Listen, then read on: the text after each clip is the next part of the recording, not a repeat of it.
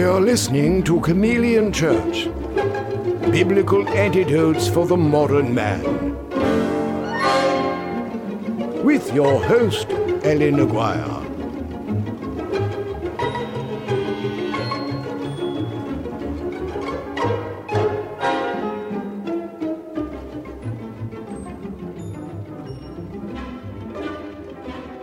Hey, Alan Aguirre with the Chameleon Church Show for you for Tuesday, September 14th. We're already in the middle of the month. I'm not sure how this happened. One day it'll be like in the year 2525. We'll just be in the year 2525. And it won't have any rhyme or reason on how we got there so quickly. I don't know how fast time flies. And I've mentioned it before. It's like touring. You leave your house in the spring and you come back, it's November, and you wonder where the whole year went. And it was spent in other people's cities and towns and byways and highways. But anyway, my name's Alan Aguirre, coming to you live and direct from the Wasatch Back of northern Utah. This is our co-host, Lenny Parada, Pastor Lenny Parada. Are you still a pastor, or are you retired, Lenny? Can you ever retire? Who knows? Can you ever retire from one of those things? I don't think so. Yeah, it's truly a calling. You don't retire, right? It's kind of like a musician or a writer. We don't ever stop working. We just die. That's right. And we've got this guy to join us this morning as well. Hey, Morning. Chris, you've been hanging around recently. What's going on? Yeah, you keep asking me back. I don't know what do I have to say to get fired around here? I'll come up with something. I'm glad to be here. Oh, well, thanks. Thanks for joining us, Lenny. Chris, Lenny. You guys remember each other? Oh yeah, sure do. Yeah, it was great. I watched you guys last week. Couldn't join you, but it was great. Yeah, it was a lot of fun. We had a little conversation there. So, yeah, man. It's recall day behind the redwood curtain here. Oh, really? Recall. Wow. It is so crazy out there. I can't even handle it, man. They're talking. So we have family in Australia. My wife has family in Australia. Man, what a cock-a-doodle show going on over there, man. It's like, are they doing it because they feel like they're so far away? Like Alaska. Alaska, when you're in Alaska, and Chris would know this, you can feel, you're not in the lower 48. You feel it.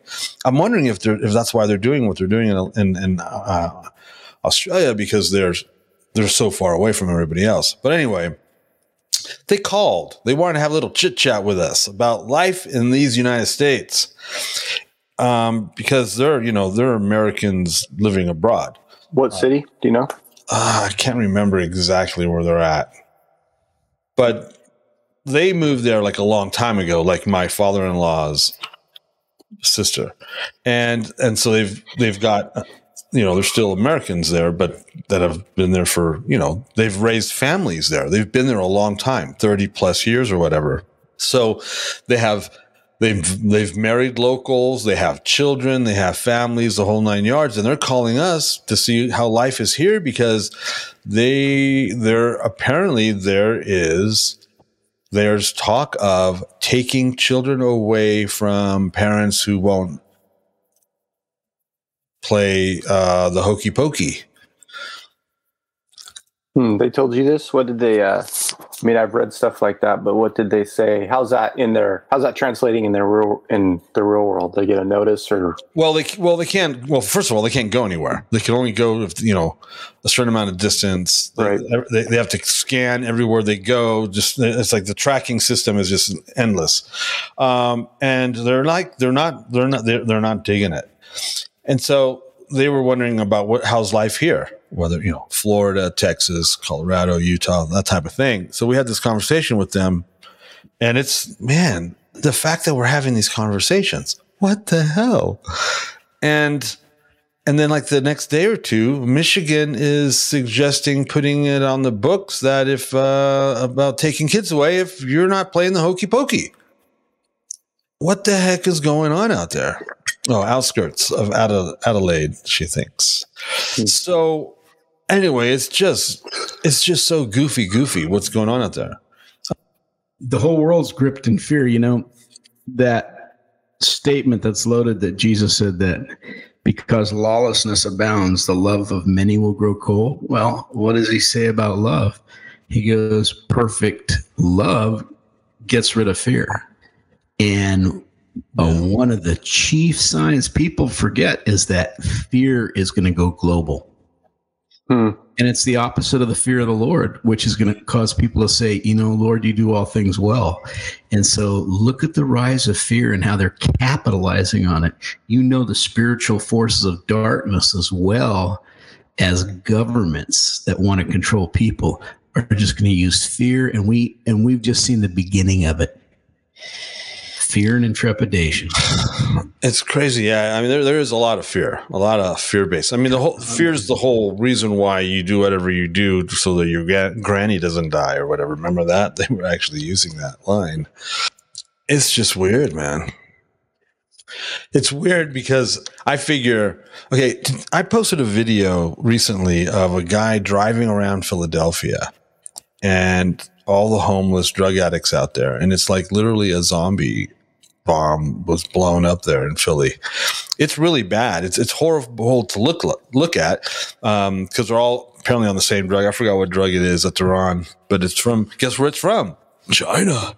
Yeah. And I mean, there's something really wrong has happened out there. But here's what I'm thinking: if there's like a real, I mean, if there was something out there that was that deadly, I would think the homeless and drug addicts and strippers and prostitutes and people of that persuasion would be dropping like flies. There'd be bodies in the street and stuff, but there isn't. What blows my mind is how disproportionate the global societal response to this thing has been. That's what blows my mind. I mean, isn't that the first clue that there's some other agenda going on? It's too What much. do you mean disproportionate? I mean, it's not the same everywhere. Well, no. If this was as bad as it was, shouldn't people like that, drug addicts and homeless, and like prostitutes and strippers and people like that, there should be bodies piling up everywhere. If it was so bad that they need to shut down, so apparently in Australia, all the states are shut down. There's no interstate travel, and they've built facilities for people. Notice how I'm using my words carefully. They've built facilities for people that aren't cooperating with the narrative, and they're talking about taking the state is talking about taking kids away from parents who won't do the hokey pokey. Well, if that's a disproportionate reaction to what's actually going on. Because if it was really that bad, shouldn't those type of people shouldn't there be piles of bodies lined up in the alleyways of homeless and drug addicts? It's not, you know what I'm saying? That's why they're like, it's insane. Do you understand what I'm saying now? Oh yeah, I do. I thought you were talking more about governments versus just the right. I get what you're saying now. Yeah, it's interesting, man. It is interesting. That's what I'm talking about. I don't think you're ever going to get anywhere logically. No. Trying to reason. But to me, it's like I was talking to someone the other day, and I wouldn't say we're lined up on 100% of our opinions about it. But he was asking me how I was trying to explain my take, and discernment is what it came down to. You know, that for me, how that shows up is when it's in the negative, is there is a pit in my stomach, in the top of my chest cavity, that is just like, something doesn't feel right here. But there's hope. Lenny was kicking off about fear, but I think where I knew where he was going is, where is our hope? Right.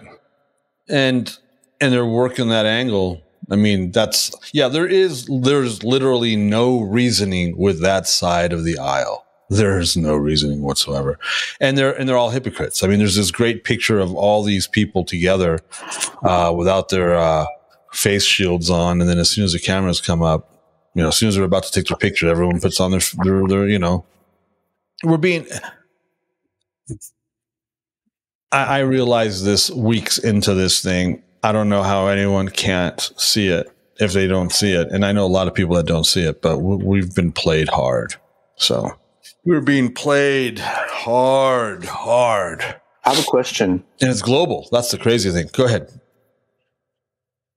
Been thinking about this verse in Matthew 24.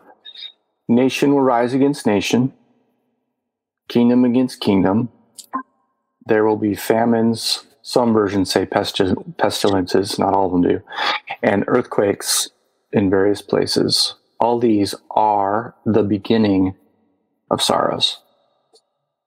And what we were talking about last week about not knowing the day or the hour, but knowing the seasons. We're talking about calendar. Here's the question. If Jesus also says, in this world you will have trouble, take heart, I have overcome. So eventually, whether that time is now or it's the beginning of something different, we know things will be rough. We know for those that believe in Jesus, they're going to know trials.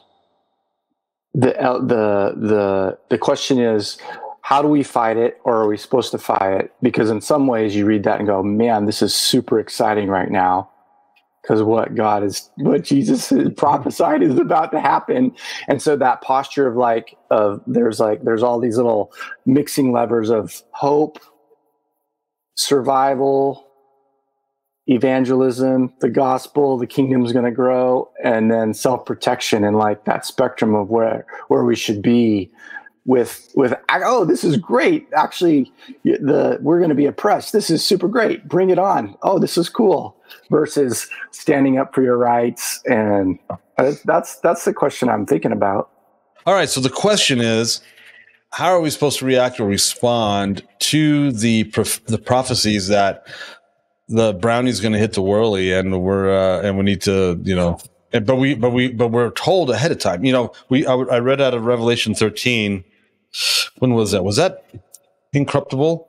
And I mentioned how it says in there, if you're supposed to go to jail, you're going to go to jail. If you're supposed to die, you're going to die. And now, there's a lot of pastors like to teach on Jeremiah. I know what my plans for you are, and it's good plans, and right? Blah, blah, blah, oh my blah, gosh. And they always leave out the part that it involves 70 years of bondage at foreign lands. They always leave that out. Why don't they preach contextually the Bible, Lenny? I mean, do you know how many times I hear people preach Joshua 1 and they leave out the piece that Joshua's the whole subject, and that's keep the Torah. Popcorn theology, baby. That's popcorn theology. Christians are just the stupidest people. I don't understand it. They'll preach Jeremiah about how I have a plan for you, and it's a good plan. And they leave out that plan involves 70 years of captivity. Yeah. Everybody quotes that scripture for comfort, saying that God's for you, and then you get run over by a car the next day. Yeah, it's so weird that you forgot the bondage and captivity part. And Joshua 1, you forgot that you're supposed to keep the Torah or you'll die. Because it's like, oh yeah, they push that whole Joshua 1 thing, and they always leave out that script, that part. It's like you can't do that. You're lying at that point, Pastor Man. You're lying to the people that you're talking to when you leave out the actual heart of the matter. The reasoning behind that is because we've made human beings people-centric as the primary. What I want to say is that we've made people central rather than Jesus. We really did. So all the scriptures pertain really to our comfort, our hope, our salvation.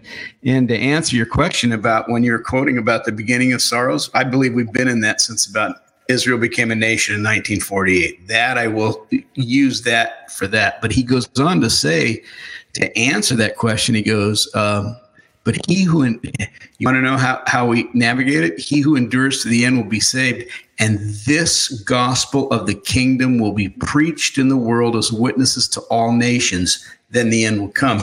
The church has not preached the gospel of the kingdom, which is he's coming to take over, to destroy evil, the principalities and powers, and our redemption that comes along with that.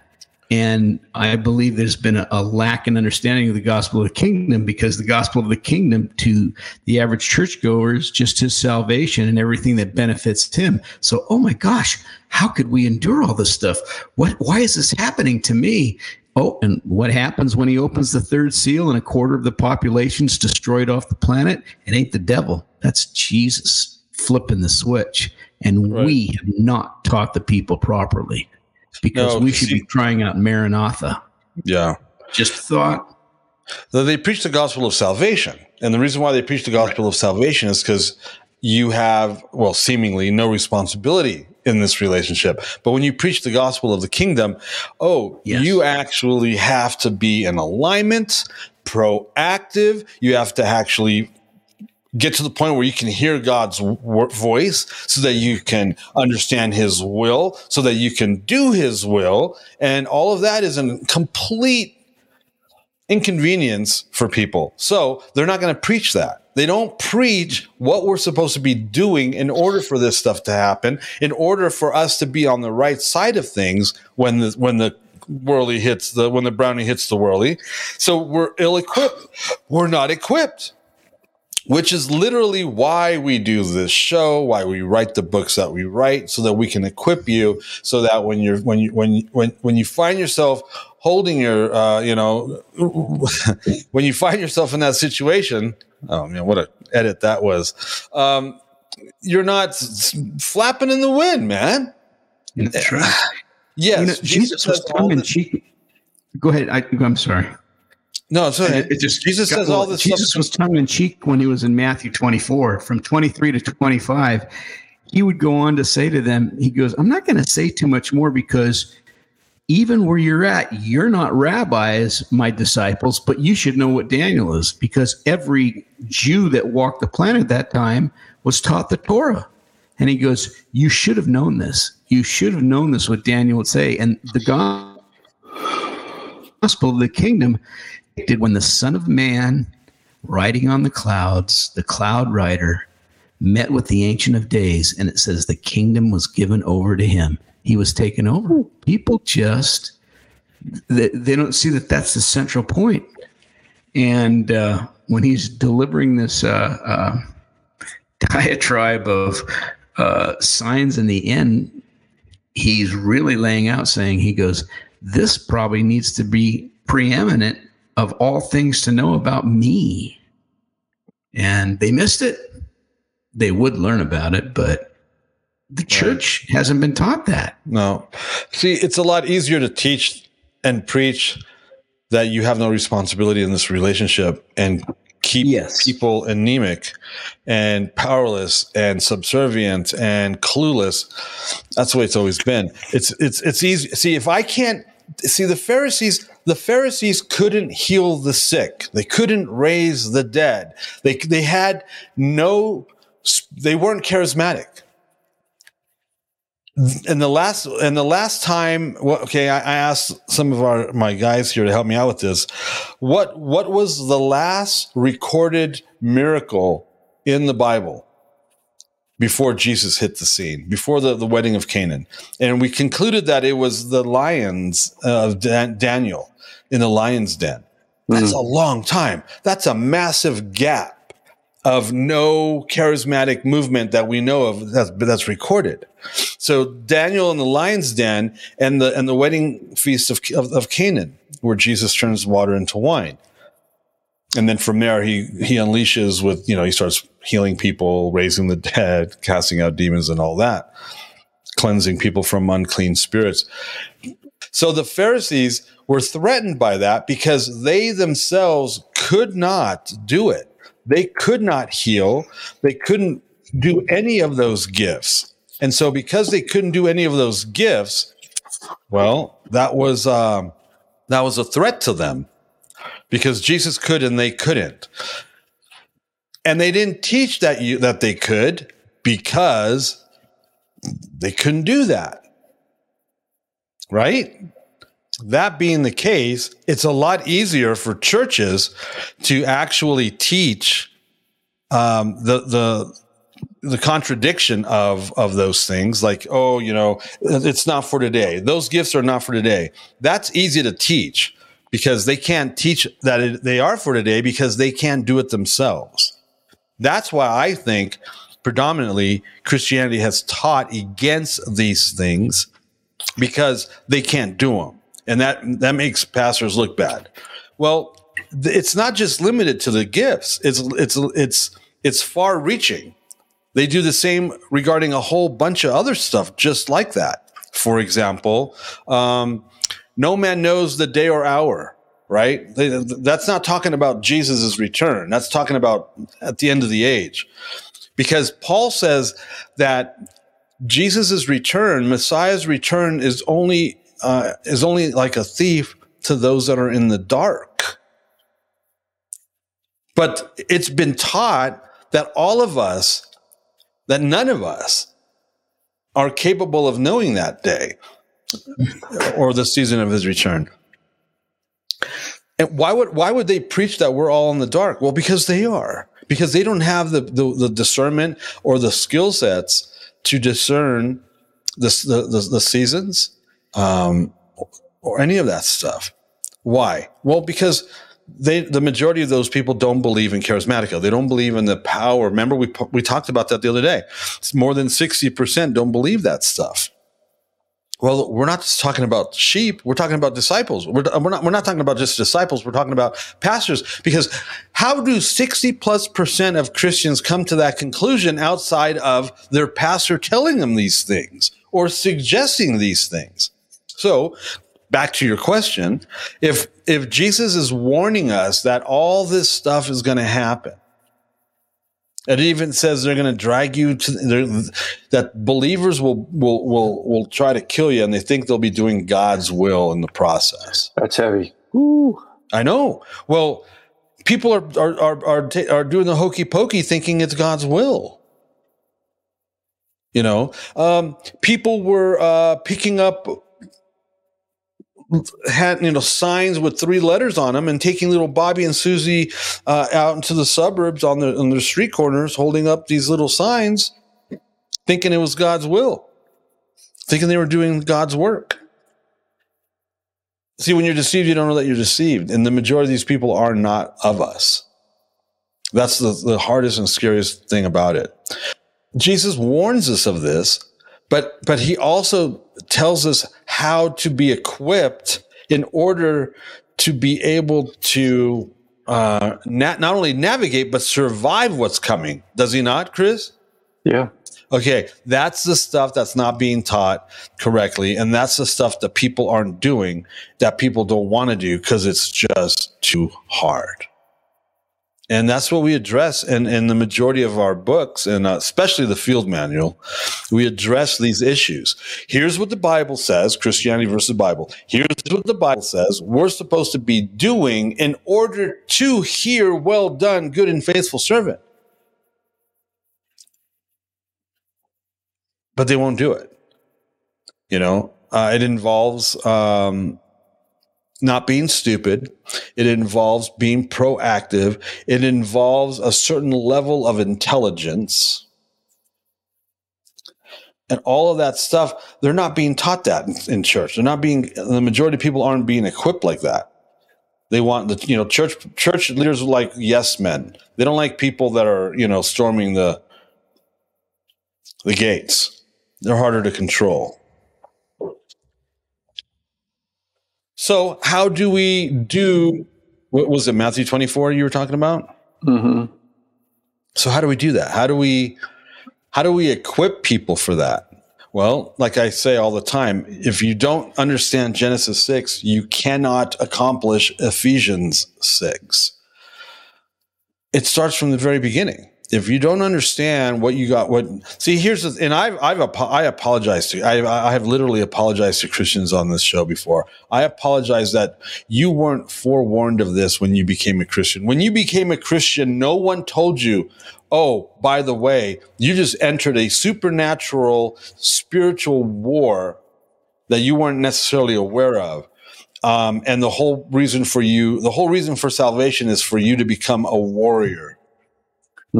A spiritual warrior. See, Israel wasn't aware of that. Israel wasn't aware that what God's plan for them was to become warriors, because they were going to have to take on the Nephilim. They were a shepherding people. They weren't a warring people. And so what does he do? He begins the process day one. When they left Egypt, they were dressed in battle array, but he took them around the long way to avoid a fight with the Philistines, because they weren't prepared to fight. They would have ran tail between their legs back to Egypt. Well, people come into Christianity and they're not told, they're not forewarned about this, that they just signed up for the draft. They've just been drafted into God's army. There's even a little song about that, isn't there? I'm in the Lord's army. Right? Yeah. But that's a children's song. That's not reality. And that you are going to now go through the idea is that these people will now go through the process of being equipped to fight a war in a realm 60% of Christians don't believe exists. We're so screwed. I wonder, yeah. So, in order to accomplish, or in order to survive, or in order to come out on the other side of this thing, what we're talking about, Matthew 24, requires our ability to walk in the Spirit. Most Christians don't walk in the Spirit. Apparently, 60+% of Christians, based on that article that just came out that we were talking about last week, more than 60% of Christians don't even believe in the Holy Spirit as an actual thing. So why are they going to believe in a spiritual realm, or that they're supposed to walk in a spiritual realm, or that they're supposed to walk in the Spirit and not the flesh? Do you see how it all goes hand in hand?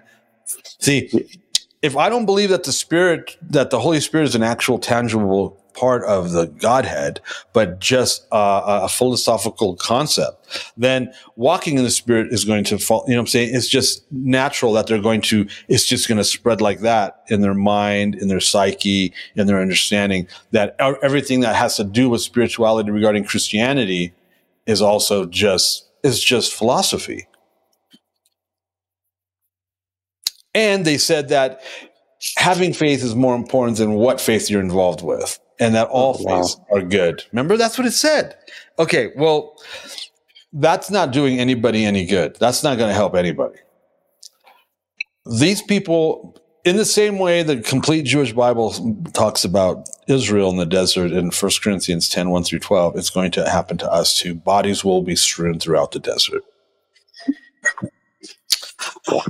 As an equipping ministry, I don't want to see that happen. I want to equip people so that their body isn't laid out in the desert. I want them to survive this.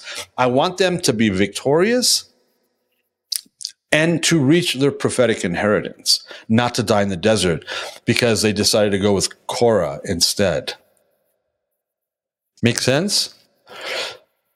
So how do we do that? When they're being taught by their pastor the exact opposite of what we're saying, the majority of these people. Yeah, I think what I'm wondering is breaking it down a little more, like assuming everyone watching us is in your camp. It's not a they thing. Talk to me like it's, okay, so what do I do? So like if I get an email in my inbox telling me the latest debacle, sign this petition, call your congressman, stand up, like what does Chris do if I'm already in step with what you're saying? I believe in the Holy Spirit.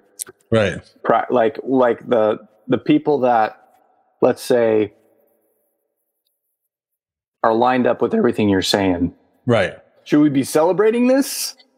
Like, oh, this is great, or should we sign the petition, or go to the, or like what should I do in the next 2 hours? What should my day contain today, if anything different than what I'm already doing? Right. Is more what I'm thinking about. Right. Well, I mean, to what extent are we supposed to be civilly disobedient? Yeah, or involved politically, or like where, if we really know this is actually God's will, right? In a sense. Well, I mean, or we know it's coming. Well, yeah, I mean, a lot of this stuff is, I mean, just because it might be God will to go to Babylon doesn't mean right? What did he tell? I mean, it all depends. It is, I think it's, because, what was it? We were talking about Phineas. At one point, Phineas is used by God to stop a war, but then at another point, Phineas is used to start a war. You have to know, what I'm saying, what is God's will? Yeah. And not only what is God's will for the big picture, what is God's will for you? So are you supposed to storm the cap? Oh my God, I can't. No. Are you supposed to go to protests? I can't even say what I was, because it would be because of what happened. Anyway, are you supposed to go to protests and carry signs and go to demonstrations? I don't know. Are you? I can't say that you're supposed to do that, because I don't know what God's will is for you in that regard. Yeah. Right. Could be different. Right. You even think of Isaiah, who went and worked. I mean, he worked. His job was to make a demonic government better. He was in that place, working for a government, earning wealth, expanding this empire, but he was there right in the center. So I'm not saying that's what we're supposed to do, but it's just it's so fascinating where someone, let's say today, studying Isaiah might not get that. Oh, you're going to prosper. He was actually, his salary was being paid by a demonic government, and his job was to expand it and make it better. And he did. Like Daniel. So was Daniel. Yeah. Daniel, Isaiah. Yeah. Joseph, Daniel. Right. So what is God's will for that, for your particular situation? Are you supposed to demonstrate? Are you supposed to go and picket? Are you supposed to be, grassroots campaign, calling your congressman and blah, blah. I don't know. I mean, for example, I'm in the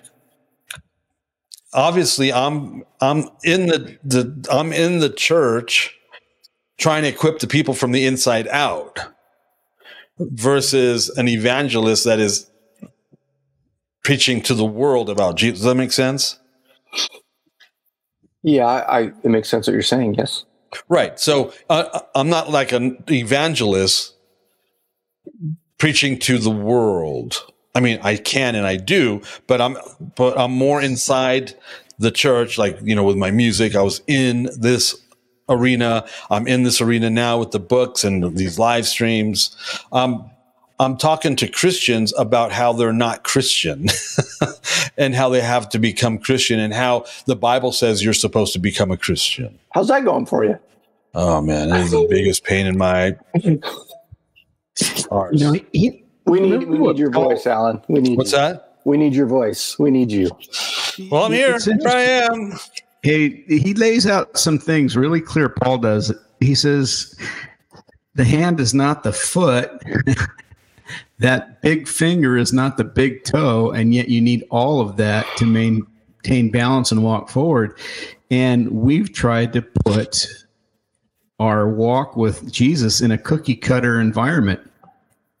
Our evangelists are trying to get people in the church, and he's trying to bring people to him, because this whole stinking world is so diverse. He wants to use us through the power of the Holy Spirit to demonstrate his power, his love, and his mercy. Because, if you want to take it from Micah, where there was a lot of judgment going on, he left him with this. He says, what does it mean he says to love God is to do justice, love mercy, and walk humbly with thy God. I mean, if you start right there, it tells us what the nature of God is. But he told Jeremiah to destroy. He told him, tell them where they're at. Tell these false prophets that they're preaching, yes, everything will be peace and safety. He goes, you're nuts. He goes, it's not. And he goes, God's going to kill you because you're not telling the truth. Yeah. And then you got Isaiah, who does want to change a nation. So every person individually is different, and we have not taught that in the church. We made people church people. Pastors were taught people how to make men churchmen and not true disciples. Hmm. Yeah. Lenny, you're always dropping the word on us. I mean, I screwed up a lot. I'm learning as I go, you know. By the way, I wasn't tracking you were back in California, but good to hear you there. Are you in Isaiah or Jeremiah? Who, me? Yeah. Oh, no. I'm probably more in Jeremiah than I am in Isaiah. Because we're here. We're right there. And how are we preparing the people right now? If anything, they need to cry out, come quickly, for our redemption draws near. And that doesn't mean, oh, yay. That would be a problem too. That would be superfluous just on their part, just to rejoice in the destruction of many, because, look what's coming up, Yom Kippur. You know what's interesting? I heard it taught one time, and it just terrified me. On that time when Jesus is coming back, running ripshod, destroying the armies of the Antichrist, marching through that 35 days that Daniel talks about, it's going to be starting out like at Yom Kippur. And he's coming to judge the nations, and we need to have our heads bowed low. And if we get to that place, we're saying, yeah, go get him, Jesus, for all the injustice and the freedoms they took away. Our head's going to get chopped off, because he doesn't rejoice in the death of the wicked. Yeah. So where have we been taught on that?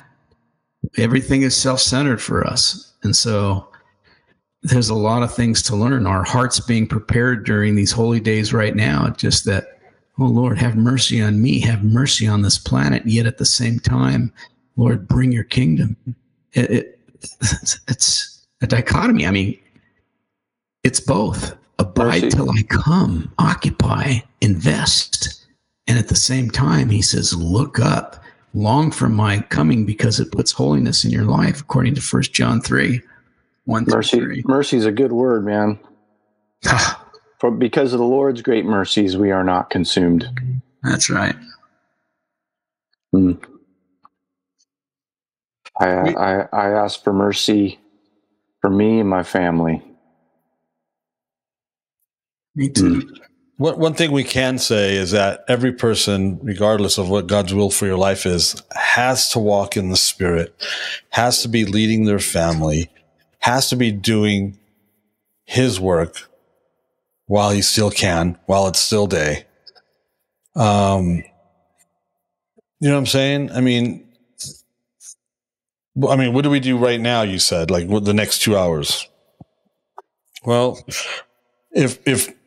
if you're not in alignment with what we're talking about as far as the Holy Spirit, if your relationship isn't in alignment to that degree, a lot of these people, but you see that, I understand a lot of people can't go to church because of distance or whatever. If you're not going to a church because they're not a Torah observant church, you're hurting yourself. You're actually hurting yourself, because most Torah observant churches are just as jacked up or whacked out as the Christian church you're not going to. I can't stress the need or the importance of fellowship. I just can't. If you're walking into a church waving your Torah freak flag, that's your first mistake. Don't do that. They don't need to know anything about that. You need the fellowship. You need the fellowship of the believers. You need to be, this isn't enough. Internet church, that's not the answer. I don't do this to replace internet church. No. That's silly. You're deceived if you believe that's okay. It's not. You have to find fellowship, like-minded believers, like-minded, a lot of people just won't, they literally won't do that. They'll, they have this laundry list of excuses why they shouldn't go to church. My laundry list actually will trump yours. And I've never used that as an excuse not to go to church or not to be involved with church. So, he said it simply, go and make disciples, teaching them to observe everything I taught you. So if we just want to get to a place where we're comfortable with a bunch of people around us, we should be going to those people that don't know anything, just so that we can be a witness and a light and draw them into the truth without being judgmental. Yeah. And do that without being judgmental and without flying a Torah freak flag. You got that right. Don't do that. Torah terrorists. Yeah, don't do that. Yeah.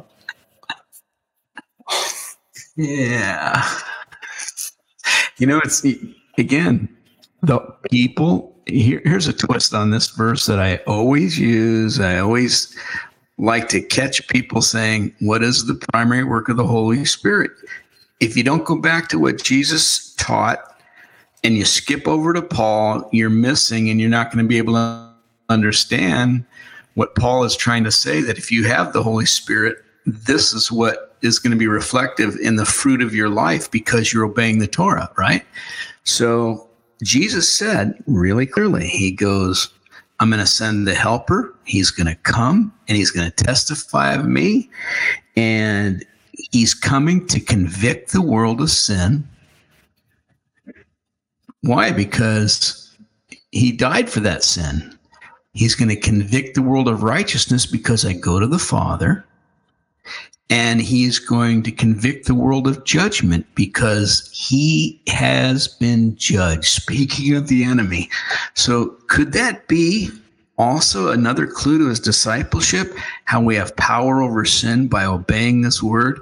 How we have access to the Father by going straight to him. And that's what righteousness is. And to teach people what that is. And that we have authority over the demons and the powers of hell because they've already been judged. Could it be that in that one little loaded statement, you go back to the beginning, Genesis 6, you go back to the beginning, Genesis 1, and you can see the power, if we understood the work of the Holy Spirit infused in us, what we could really have. And I think it was a clue from him saying, I'm sending you the helper. You want it or not? And yet the church has ragged on the Holy Ghost. They've discounted what his real function is. And it's hand in hand, because if you're going to overcome sin, you're going to show people by a word of knowledge exposing their sin. That's just one point of working in the Spirit. If you're going to show people righteousness, you're going to prophesy. Edification, exhortation, and comfort. If you're going to show people judgment, you're going to raise the dead and heal the sick and destroy the works of the devil. That's all tied in together, but you got to go back to the first words of Jesus. Yep. How does all that play into the fall feast, Lenny? That's good, Lenny. That's good, Lenny. You know what? The way it plays into the fall feast is because he says back in Leviticus 23, these are mine, observe them, because it gets you to me. He gave us a chance. He goes, look it, you have the privilege and I'm giving you the blessing of coming to meet with me every year. And you need this in your life because you know what? You'll forget about it the next day. That's why it's cyclical. Yep. And we know that. I'm smiling here, and tomorrow I could be cursing my brother. And I've done that before. Come on, man. Yeah. Or else all of a sudden my eyes will go like this. And he goes, what are you looking at? And so I need to be reminded daily. I got to go to him daily. I got to be filled with the Holy Ghost daily. So I think what the feasts really show us is that this is huge, because this is when corporately we can come and say, look at God's in our midst, man. What are we doing? Let's take advantage of this. Just my thinking on that. And as an equipping ministry, we've actually have created a resource to assist you with that. Yes, we're in the fall feast. The fall feast started last week. And like Lenny said, this Friday night, Shabbat, is also a high Sabbath of the Day of Atonement, Day of Yom Kippur. We call it At One Mint. That's this Friday night, which means that's the 10th day of the 7th month. And there's something exciting happening this Friday night too, huh? Yeah. And then this Friday night, I'll be on A Rude Awakening, Shabbat Night Live. I'm pretty excited about it. Yeah. It's cool. And so we're in the middle of this fall feast thing. And, yeah. So take advantage of those resources. planetbluemedia.com. Yeah. A week from tomorrow night is the evening of the high Sabbath of the first day of Tabernacles, the first day of the Feast of Tabernacles, the Feast of Ingathering, Sukkot. So you have basically 9 days to build your sukkah. So what's a sukkah? Well, that's why we have that. It's a temporary dwelling place. A booth. It's it's a good time. It's a good time. And we are supposed to, according to is your family going camping again this year or what? No, we're going to be here. We're going to set it up in the backyard. And Haggai, we're supposed to be we're in the season we're supposed to be erecting his house in our midst. So that's part of the tabernacle. Jesus came and tabernacled among us. It's actually, Jesus was actually born during Sukkot. So if you want to observe, here's the Christian convoluted argument. It's okay if we celebrate Jesus' birthday. Well, yeah, knock yourself out. But it's like during the Feast of Tabernacles, not December 25th. Well, no one knows. Oh, no. We do know when he was born because it says so. It tells us in the New Testament.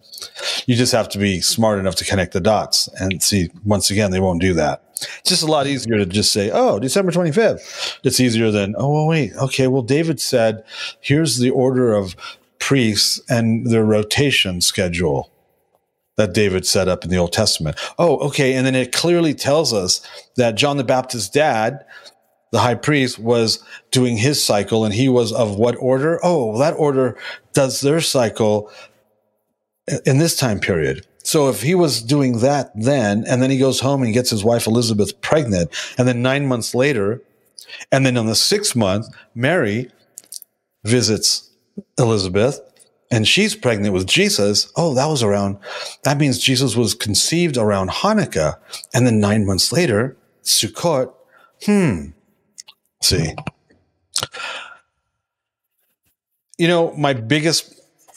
I got saved January will be 42 years. I got saved almost 42 years ago.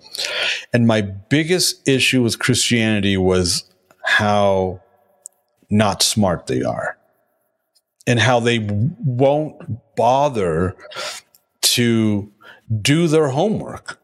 They go to church. They're spoon-fed nonsense, and then they don't go home and test it. They don't go home and do their homework. And so because they never do their homework, they don't actually know what I just said is in the Bible. And I've never understood that. I'm not that smart of a guy. I'm just not that smart. But growing up in LA in the music business in the 70s, you have to be a little smart. You got to be a little quick. You got to be quick. You got to be a little, what's the word? Street smart. Yeah, but not just street smart, but also, cunning. You got to have, right? You got to be as cunning as... Play the game. Yeah, all those things, right? And I was, which is why I was sent away. I was pretty good at that, right? But you have to be wise and cunning and all that stuff, right? And so I get into Christian, and it's like some of the non-cunningest, not smart, not the majority. And it's like, I don't understand this. How does that represent the king of the universe? It doesn't. And then you start reading stuff about like the parable of the talents, parable of the minas, and you go, okay. So it's not me. Jesus is actually saying the same thing that everyone's just decided they're not going to do. Anyway. So. Yeah, I think that's the great thing about your life. The pleasant boundaries that have fallen over you is that you were exposed to that world. You were exposed to an entirely different world than most of evangelical Christianity grew up in. Right. That's also the thorn in your flesh, huh? Yeah. Yeah. You've seen it. I appreciate your zeal, man. I really do. Well, thanks. Hopefully it's coupled with wisdom. I'm still thinking of Lenny's sermon about 10 minutes ago, man. It makes me want to like shut this down and get in my closet and get on my knees. We all need the presence, man. We all need more of the Holy Spirit in flowing freely. I do. I'll speak for myself, man. I think the last 18 months, it's really where I would say if I was operating in my own strength, I'd just tap out on the world. Like, I'm done here. Like, I'm ready. I'm ready to go. You can't do that. But then I'm just like, you know what, Lord, I need you. If I watch my feed, if I continue doom scrolling, I'm just going to get agitated and anxious, and I just want the peace of the Holy Spirit flooding my life. So if I'm going to answer my own question, what does that mean for me? Like, what am I going to do? You know, like I'm not going to go to sign. I'm not going to put my energies into things that I can't necessarily feel like I can stop, but I feel like I got a call to worship. And I'm literally go in my closet in my basement with my kids and be, you know what? Power goes out. My internet gets hijacked. I still got an acoustic guitar and a conga. And like, you know what, kids? The words in my mouth, meditation in my heart. And now we're going to sing. We're going to practice the Psalms. We're going to open our mouths and just speak the name of Jesus and sing at the top of our lungs. And worship is the warfare. Yeah. Yeah. And we're supposed to do the work while it's still day. So while it's still day and we can still work, because the time is coming where we won't be able to, it says, we do this. We do what we can. We write the books. We do the live streams. We travel and do worship and mute. You know what I'm saying? We're out focused. We're focused on the world around us, believer or non. And we love people into a right relationship with Messiah. There you go. No matter how much that pisses them off, and no matter how much they don't understand that we're actually loving them. Because they will drag you into the temple saying they're doing God's will. You know what I mean? True worship's doing. It really is. Doing the spirit and truth. Yeah. Sounds like a dance. Oh, and it ain't the hokey pokey. Oh boy, I should shut up. I won't go there. Sorry. Oh man.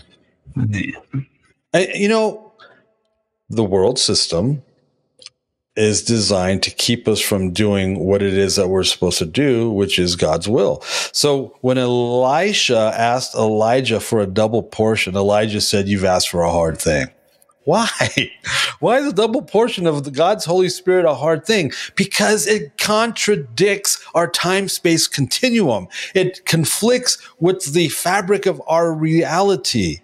It conflicts with the God and system of this planet, of this world. That's an inside joke for all the flat earthers. That's why it's a hard thing, because what we're talking about, Jesus, the Holy Spirit, walking in the Spirit in the physical realm, understanding Genesis 6 so that we can actually survive Ephesians 6, isn't walking in the spiritual realm in this physical reality isn't normal. See, the world system is the world system because they don't have the hope that we have, because they don't have the rooted foundation that we have, that there is a Elohim in Israel that loves them and died for them. And his thoughts for them are good thoughts, always, continually. They don't believe that. They don't know that, and they don't believe that. And so it's like, and so because they don't know that or believe that, because they don't believe that, they don't know that. See, that's the way it works. Because they don't believe it, they don't know it. And so out of that fear and uncertainty, they lash out like a scared cat, like a scared kitty, or a scared animal, like a caged animal. What does Jude say? Like animals. And so we can be surprised when if you understand what this system is about, if you understand who's in charge of this system and who and what he is, a liar and a murderer from the beginning, then it shouldn't surprise us that we're surrounded by humans that are literally functioning like animals because they don't have the hope of Messiah in them. And they do everything they can not to submit to his lordship and authority. You know, a few months ago, I was talking to some friends, and it was so sad. I hadn't really talked to him for about 3 years. And they just made excuse after excuse after excuse why they still weren't doing Shabbat. Just Shabbat. We're just talking, take a day a week. Set it apart for your health, for your well-being. That's why the Bible says that's one of the reasons why you're supposed to be doing that. And they're like, yeah, I know we're supposed to do that. Yeah, I know we're supposed to do that. They've been telling me that for 17 years, 18 years, and they still won't do it. And all I heard regarding, I would ask a question. I wasn't trying to be, I love these people. And I just asked a question.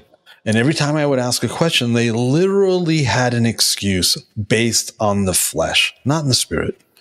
Based on human reasoning, not in the spirit. Based on practicalities. Well, what about our ministry? Well, what about this? And we're leading this, and we have people this, and we have to, on and on and on and on. So and you just get to the point where you just go, okay. It's like Samuel. Samuel, they didn't reject you, they rejected me, God told him. Why are you taking it so personally? It's not you, it's me. But it's saddening. To me, it's very sad that people that I love, the excuses they make for why they're not going for the brass ring. Why aren't you going? But they believe they are. They believe that they're going balls to the wall. Can you even say that? They believe that they're going 1,000, that they're going for it, But I ask 2 or 3, 4 questions, and they tell me how, it exposes them. No, you're not going balls to the wall. You're compromised. Look at all the little ways you're compromising. How's your health? Well, are you doing that? Are you doing that Sabbath thing yet? No. Oh, okay. I've explained the dots that connect the two, but anyway, it just bums me out because we're in relative peacetime. If you're not taking care of these things in relative peacetime, why do you think you're going to automatically just jump to the head of the line in ability? If you're not practicing the spiritual gifts, if you're not practicing healing the sick, like your wife and children, why do you think that when the brownie hits the whirly, you are out of nowhere going to be able to function in those realms and areas? Yeah. How can you run with horses? There you go. Yeah, if you can't contend now, how will you when the brownie hits the whirly? That's right. It doesn't work that way. But they actually, I think, but I really do believe that that's what they believe. That when it kicks in, I'll just take care of it. I've been told by Christians, well, so we don't have to do the Torah now. I go, are you aware that Torah is in full swing when Jesus comes back during the millennium reign? Yeah, well, we'll do it then. No, you won't, because you're not invited to the party on Mount Zion, because you're not doing that stuff now. If you're not doing those things, if you can't lay hands on your child and heal them now, why do you think you're going to be able to when there's no more medical to go to? Yeah, I'm also thinking of the Psalm, is it 32, 33? Pray to you in a time when you may be found. Yeah. And the flood of great waters before the flood overwhelms you. Work while it's still day, because night's coming. If you can't trust God for supernatural provision today, money for your bills, a job, food multiplication, if you're not functioning in those areas today, why do you think you're going to be able to just conjure that type of stuff up out of nowhere? They really do believe that they have no responsibility in this and that God's just going to supernaturally just do it for them. Where does it say that? You know how Abraham is sitting in the shade of a tree and he sees three men coming up the path, and he knew exactly what it was and who it was. You believe that he did because God just, I don't know, ding. No. Abraham already had a lifestyle of practicing this stuff, which is why when he met Melchizedek, he understood the spiritual authority of Melchizedek and gave him 10%. See, he was already functioning in these realms. He was already walking like that. He was already practicing this stuff. So when those three guys showed up, he knew exactly who it was and responded immediately to it. It wasn't just because God went ding. No. Abraham had been walking like that. He had been working this stuff out. Nowhere does it tell us in the Bible, nowhere in any biblical narrative does it tell us that these guys functioned at those levels just because. No, they worked at it. It was a process. Well, who are you, American or, modern Christian, that you're so freaking special that God's just going to ding you?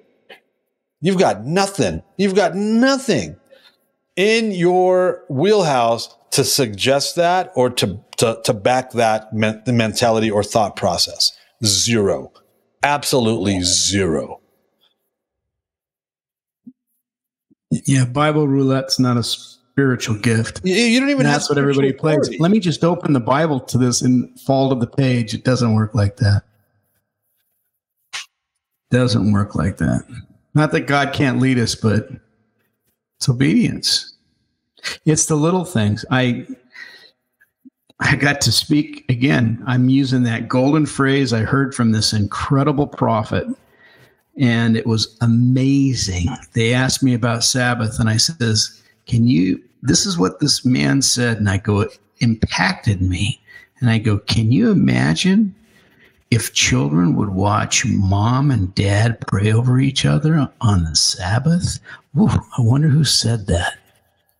I got to get that embroidered because that was probably one of the most incredibly anointed, yet simple, impactful things, Alan, I've heard you say. And when I've used that, it's changed more people's lives. Because all of a sudden they said, oh man, this puts me right in the center of what I have to do to care for my family. Yeah. And to obey God. The first simple thing, honor what he's given to us, his rest. That's why Sabbath's so important. Yeah, I actually did a Facebook poll when I was writing that. I put a post out there. Hey, have a question. How many of you grew up with your parents actually leading you in communion in your home and praying for you? And it wasn't a good. Not too many. Not very many. No. That's not normal. That's not normal for Christians. Wasn't normal for me. Yeah. And that's what the church should have taught. That's what the church should have taught foremost. Right. Chris, you said that was normal for you, and you're in a generational home. Generational Christian home. Yeah. Yeah. See, and I think that's weird. Well, that's because there's this piece of high priesthoodness we aren't taught. You know? I wasn't raised in a Christian home, so that wasn't going to happen. That's why I say what I say. We always had dinner around the table since we've had kids, and so introducing Shabbat to the family wasn't that strange. For us. Can I share a cool testimony though? Oh, absolutely. My dad led me to the Lord when he was leading me in communion. That's right. It happened to be in the church on a Sunday night, but it was right. My understanding, I was 7 or whatever, that was when I understood the crucifixion, and Jesus died for you, like you. Yeah. That's rad. Yeah. But we probably did it once or twice in my home, but it wasn't like a regular thing. Yeah. For sure. Yeah, Christians are not equipped for what's coming because what's coming is spiritual, and the majority of them don't believe in the spiritual realm. So that's going to be a deficit to them. It's probably going to scare them, but not to God. Probably the majority will be scared from God because, well, then there can't be a God because God wouldn't allow this to happen. And now this is happening, so there mustn't be a God. I mean, the enemy is going to the enemy is using everything that is happening on the earth right now. The enemy is not only behind, he's using it. He's orchestrating all this. Fear is the primary engine, is the main engine for what's going on out there right now. And that's not God. God doesn't work that way. It's grievous. How do you say that? Grievous? Is grievous a word? Grievous. It brings grief. Yeah, it's grievous. Yeah. So God doesn't do that.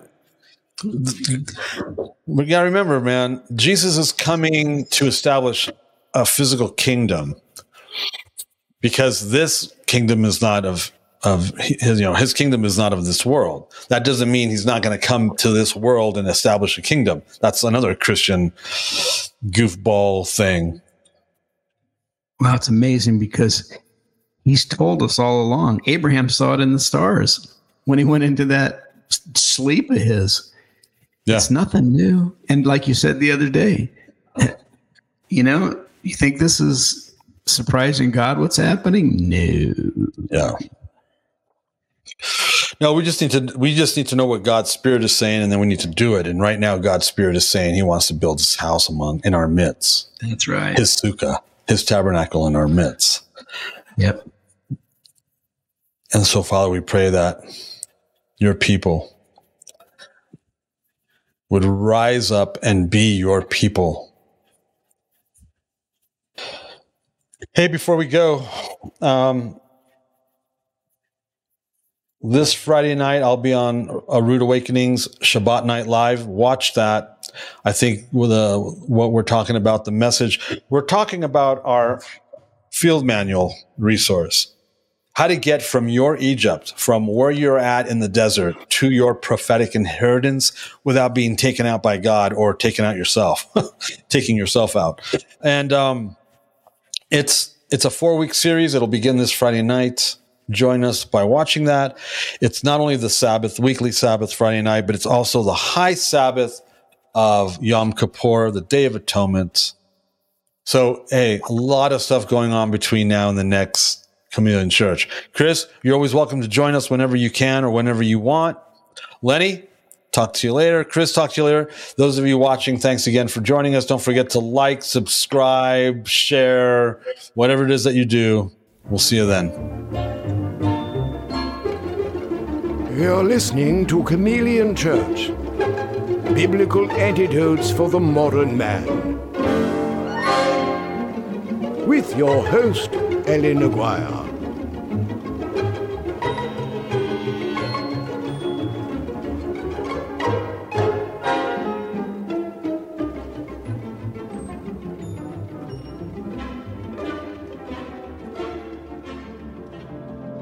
The views and opinions expressed during our broadcasts are solely those of the broadcast producers, hosts, and/or guests, etc., and are not necessarily the views or opinions of the Travelogue Network, its sponsors, or affiliates.